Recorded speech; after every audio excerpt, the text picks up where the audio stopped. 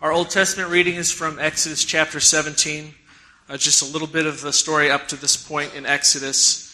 The Israelites have just escaped from Egypt by the grace of God, and it hasn't been long now that since they've been out of Egypt that they, in chapter 16, are complaining about not having food to eat, and God provides that. And now here in chapter 17, they're going to start complaining about not having water.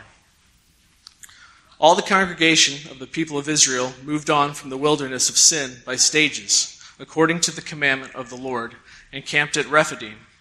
But there was no water for the people to drink. Therefore, the people quarreled with Moses and said, "Give us water to drink." And Moses said to them, "Why do you quarrel with me? Why do you test the Lord?" But the people thirsted there for water, and the people grumbled against Moses and said, "Why did you bring us up out of Egypt to kill us and our children and our livestock with thirst?" So Moses cried to the Lord, "What shall I do with this people?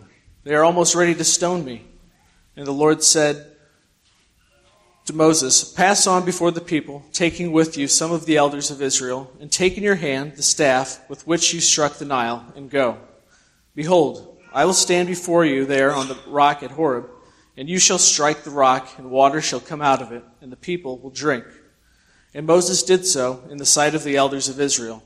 And he called the name of the place Massah and Meribah, because of the quarreling of the people of Israel, and because they tested the Lord by saying, "Is the Lord among us or not?"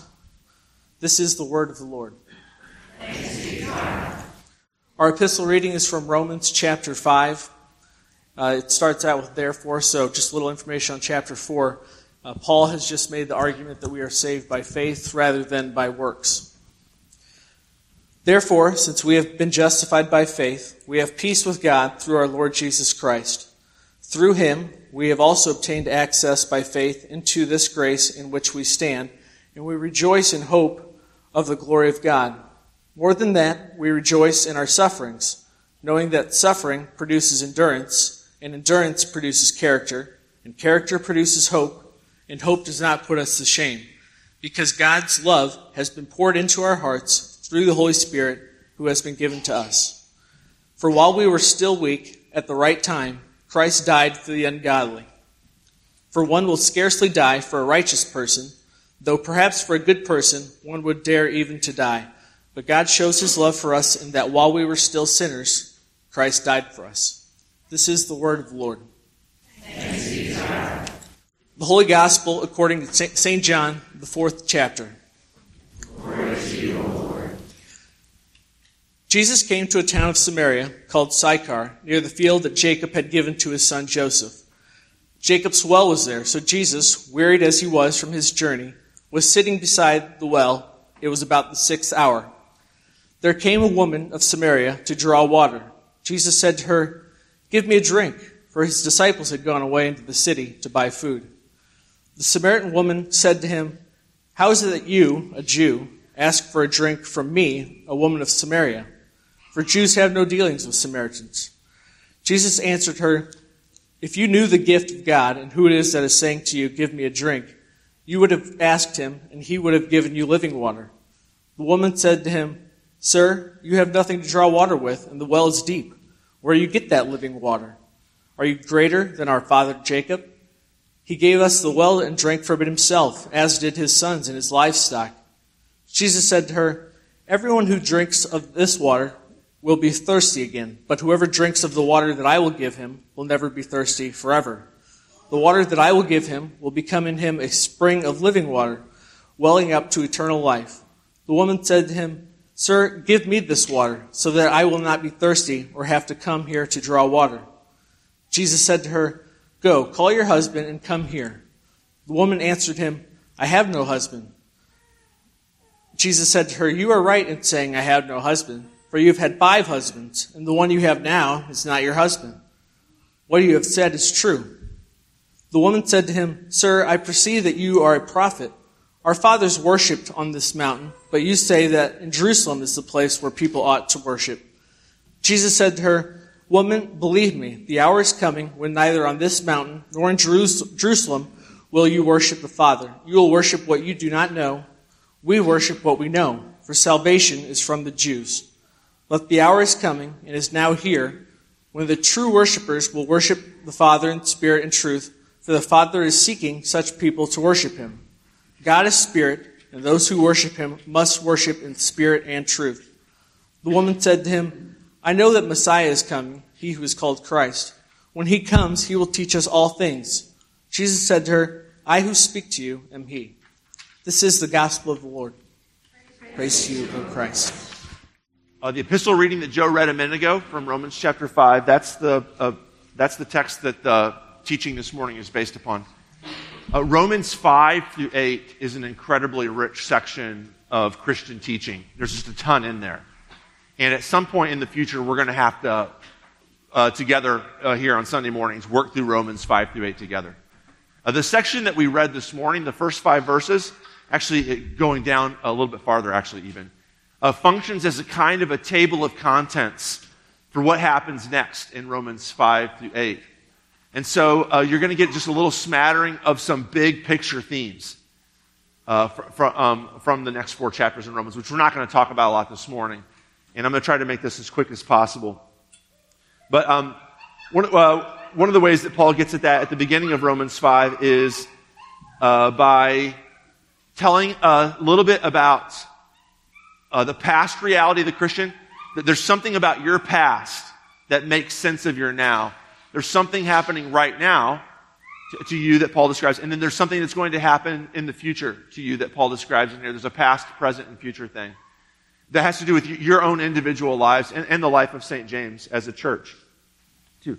So do you mind if I read Romans 5, 1 through 5? Again, I'm just going to read the first 5 verses. Paul says, and this is in your bulletin if you want to follow along. "Therefore, since we have been justified by faith, we have peace with God through our Lord Jesus Christ. Through Jesus, we have also obtained access by faith into this grace in which we stand, and we rejoice in hope of the glory of God.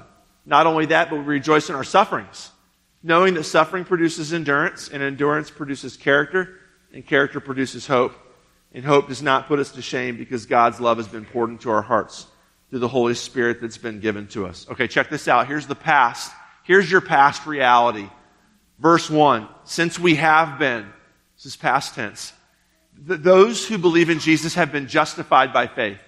We talked about this just a second ago when Kara was baptized. Through faith in Jesus, because of faith in Jesus, God looks at you and says, "You and I are right. I declare you not guilty." There's nothing that separates me and you. This is what separates Christianity from every other religion in the world. This is what separates Christianity from every other philosophy and way of life, is that you don't have to do anything.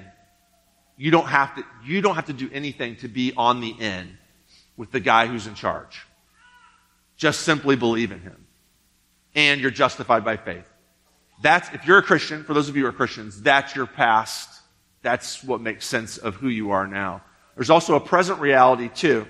Look at verse 2, and there's, last line of verse 1. There's 2 things here. First of all, we have peace with God through our Lord Jesus Christ. Would you believe that that's revolutionary? When Paul first said that was literally revolutionary. That's actually the kind of thing that you could get in trouble with the Roman government for. The Pax Romana, this is what Caesar offered Roman citizens, is that I know that you're basically my slaves, but I've given you, for the first time in world history, I'm allowing you guys to live in perpetual peace. My empire is so big that you cannot be touched by the enemies. And his titles, Soter, he was called Savior. Kurios, he was called Lord. This is what Caesar offers his citizens.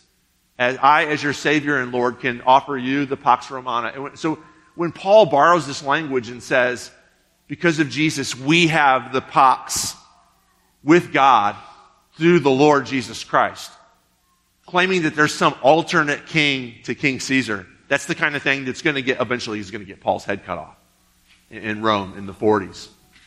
Right? So this is in the 50s, I apologize. This is revolutionary. And I think that later we'll talk about this, not this morning, but later we're going to come back to this. What Paul means by it is several things. One is that we have horizontal peace. Because what God has given to us, we have peace with the world. We have a beef with no one. We also have peace with God. We also have a relationship with God that there's nothing, this goes along with justification, there's no strife between us and God because of what Jesus did.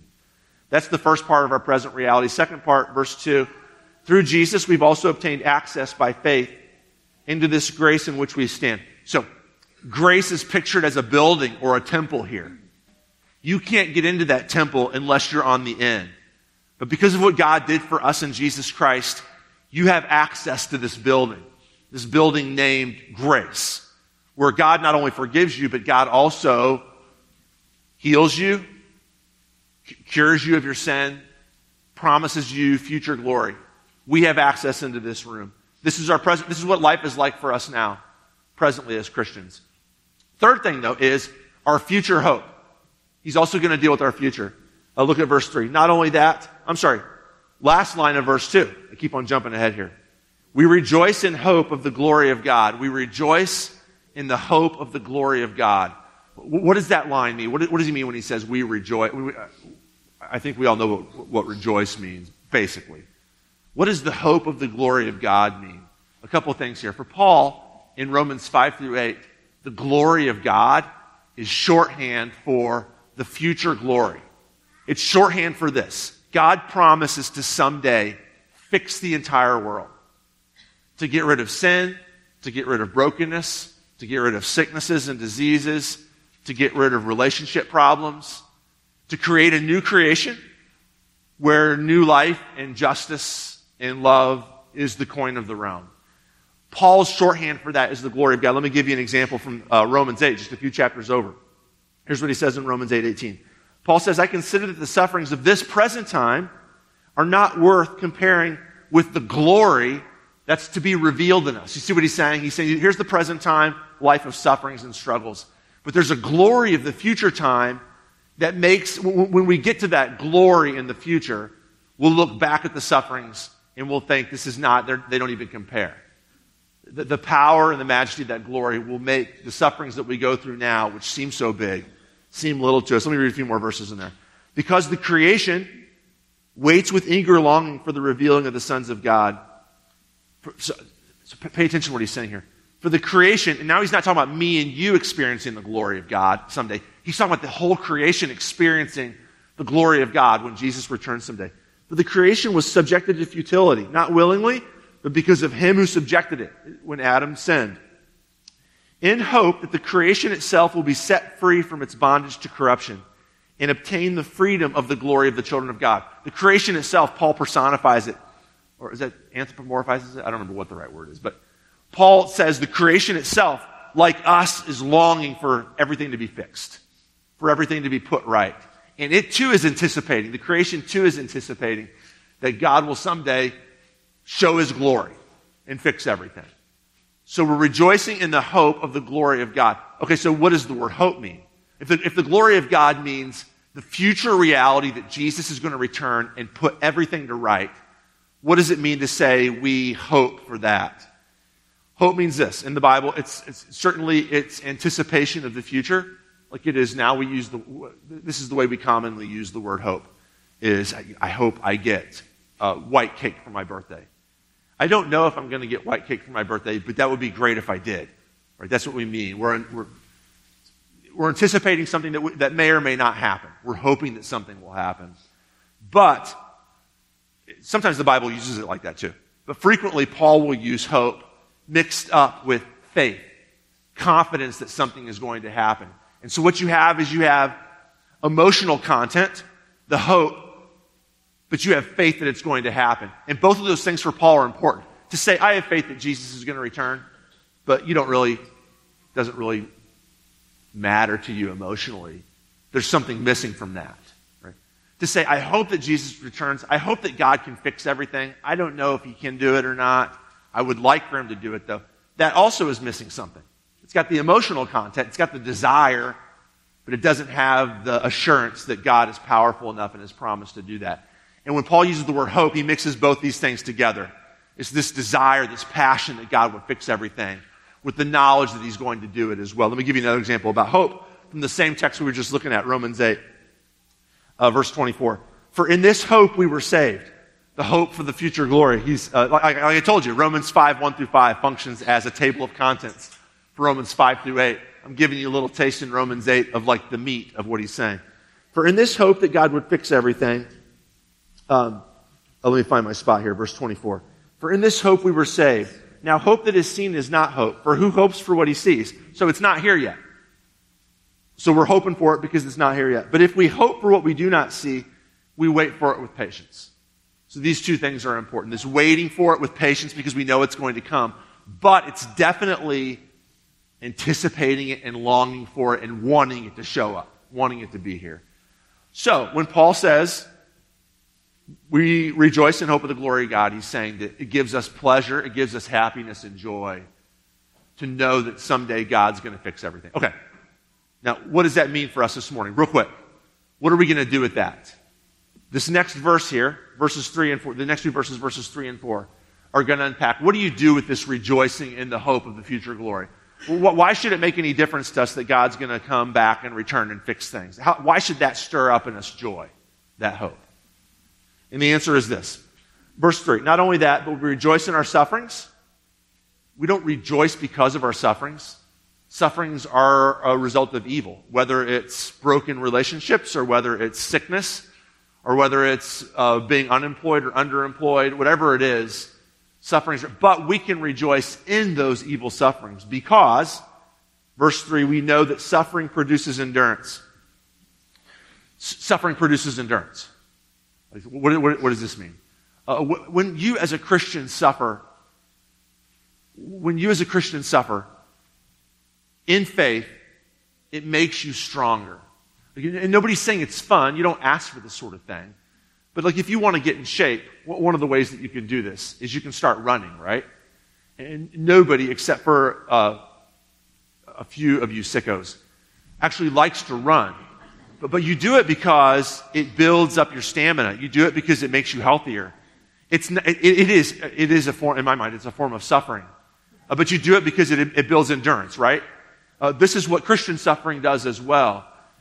Frequently we long to get out from underneath Christian suffering, and that's totally appropriate too. It's again, it would be a weird person who would run and think, I just hope that this run keeps on going on and on forever. No, you really want to be done with it. It serves a function, but you want to be done with it. And so suffering produces endurance. Endurance produces character.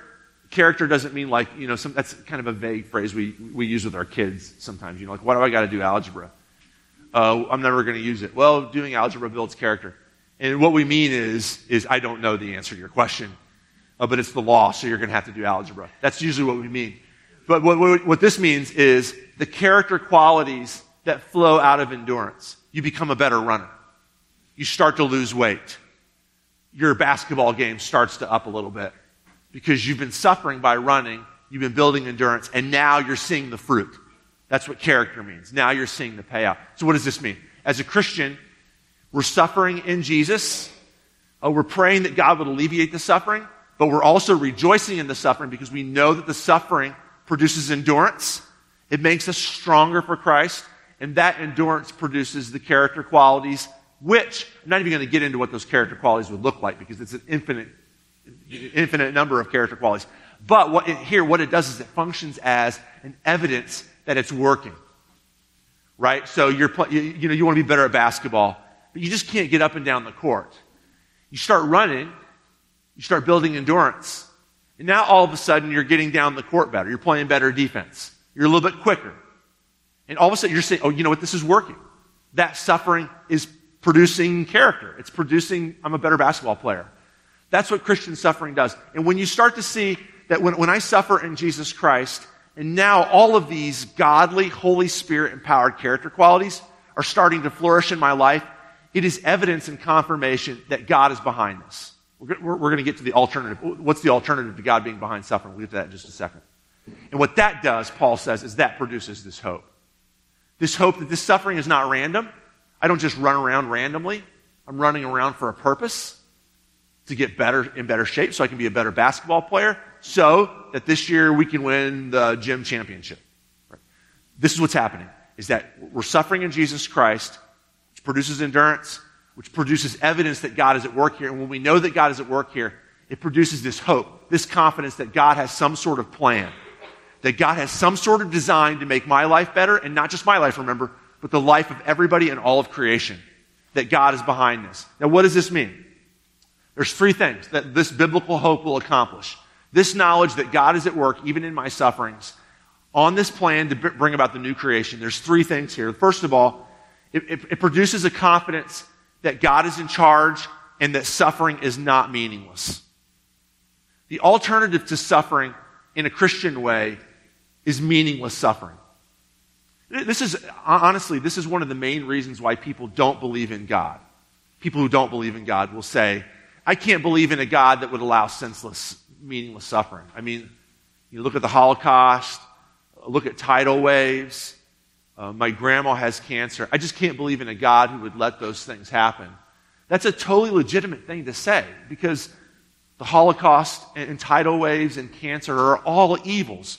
You know, some of them bigger evils, some of them lesser evils. And that's not even to mention some of the smaller evils. Like, I'm not getting along with my brother right now. Or there's somebody at work who's like trying to undermine the work that I'm doing. These are smaller, but they're all evils, right? And there's one way that you can look at that. Without God, that's just sort of random. Random junk happens to you. There's really no answer for it. I hate to keep quoting Nietzsche, because you guys will think that I'm actually reading him more than the Bible. But as always, Nietzsche is like to the point and not really trying to sugarcoat anything. So let me quote Nietzsche about suffering. Here's what he says.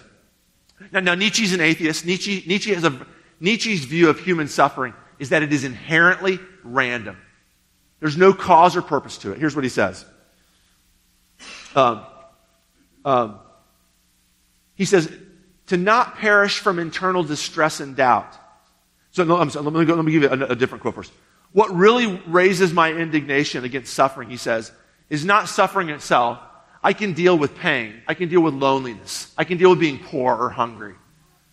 But what raises my indignation is the senselessness of suffering.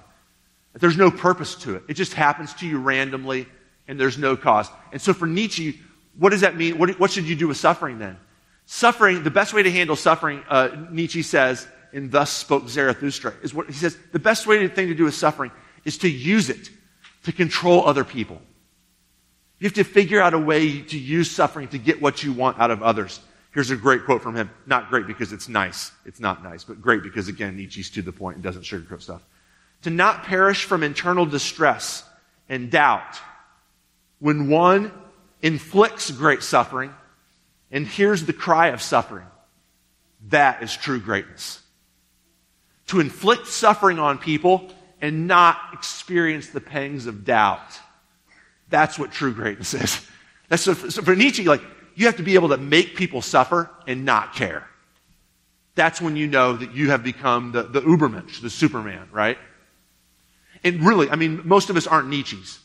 Most of us aren't going to figure out a way to turn suffering into a way to control us. Most of us are just going to kind of curl up in a ball and say, God, why would you do this to me? I can't believe in you. That's most of our default modes right here.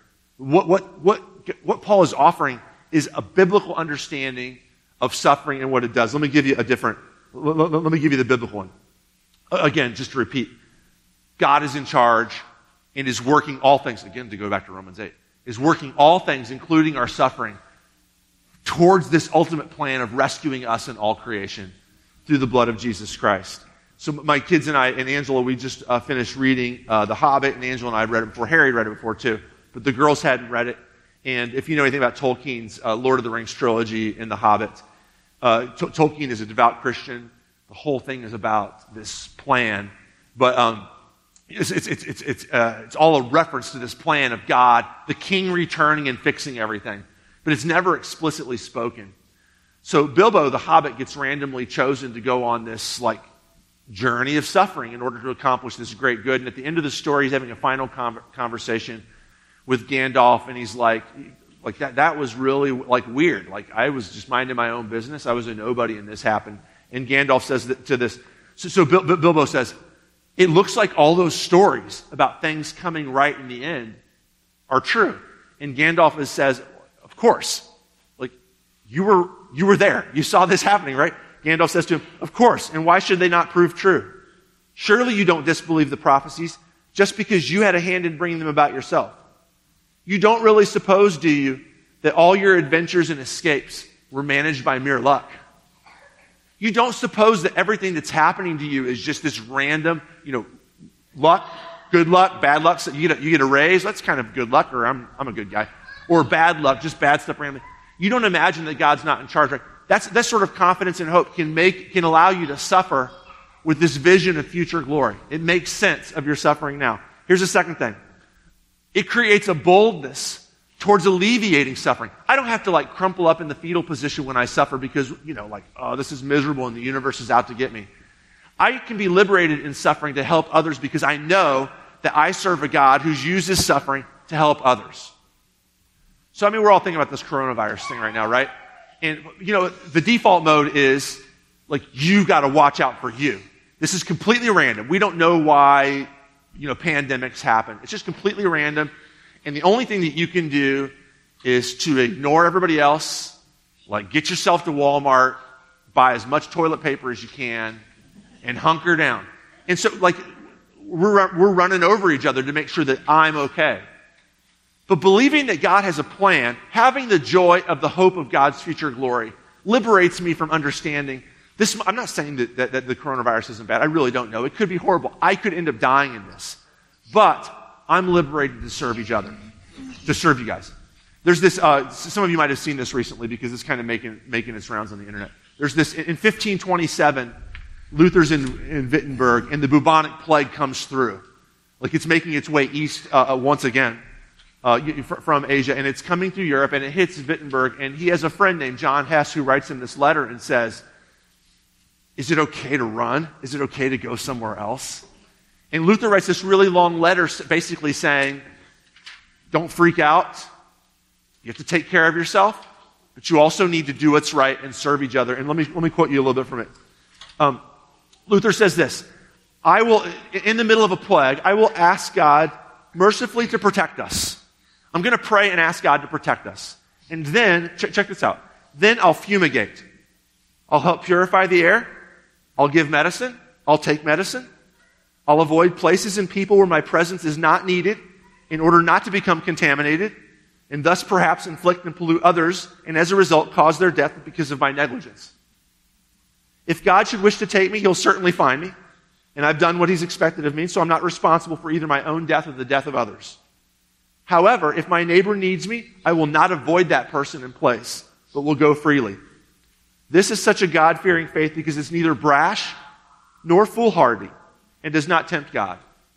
This is somebody should print this up on flyers and mail it to everybody, right? This is the best way to think of this.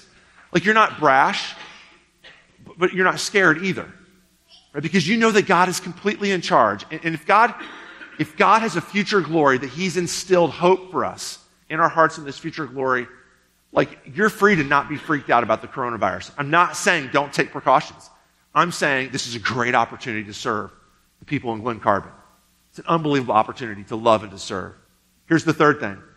Since it's God's ultimate plan to use suffering for our glory, then we right now should live a Christian life in faith and hope. Be happy. Rejoice in the hope of future glory. Let me close with this one quote from C.S. Lewis. This is from a piece he wrote in 1948 called On Living in an Atomic Age. What do you do with the fear of atomic destruction hanging over your head? Here's what he says. One of the things he says is this. If we're going to be destroyed by an atomic bomb, let that bomb, when it comes, find us doing sensible and human things.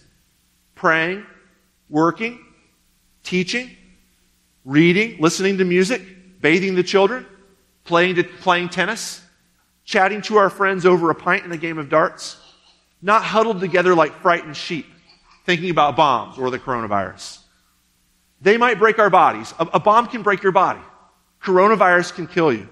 He actually says they might break our bodies. An atomic bomb might break our body. A microbe can do that too, he says. But they need not dominate our minds. Why? Because since Jesus died and rose from the dead, we have a sure and certain hope of future glory. Amen.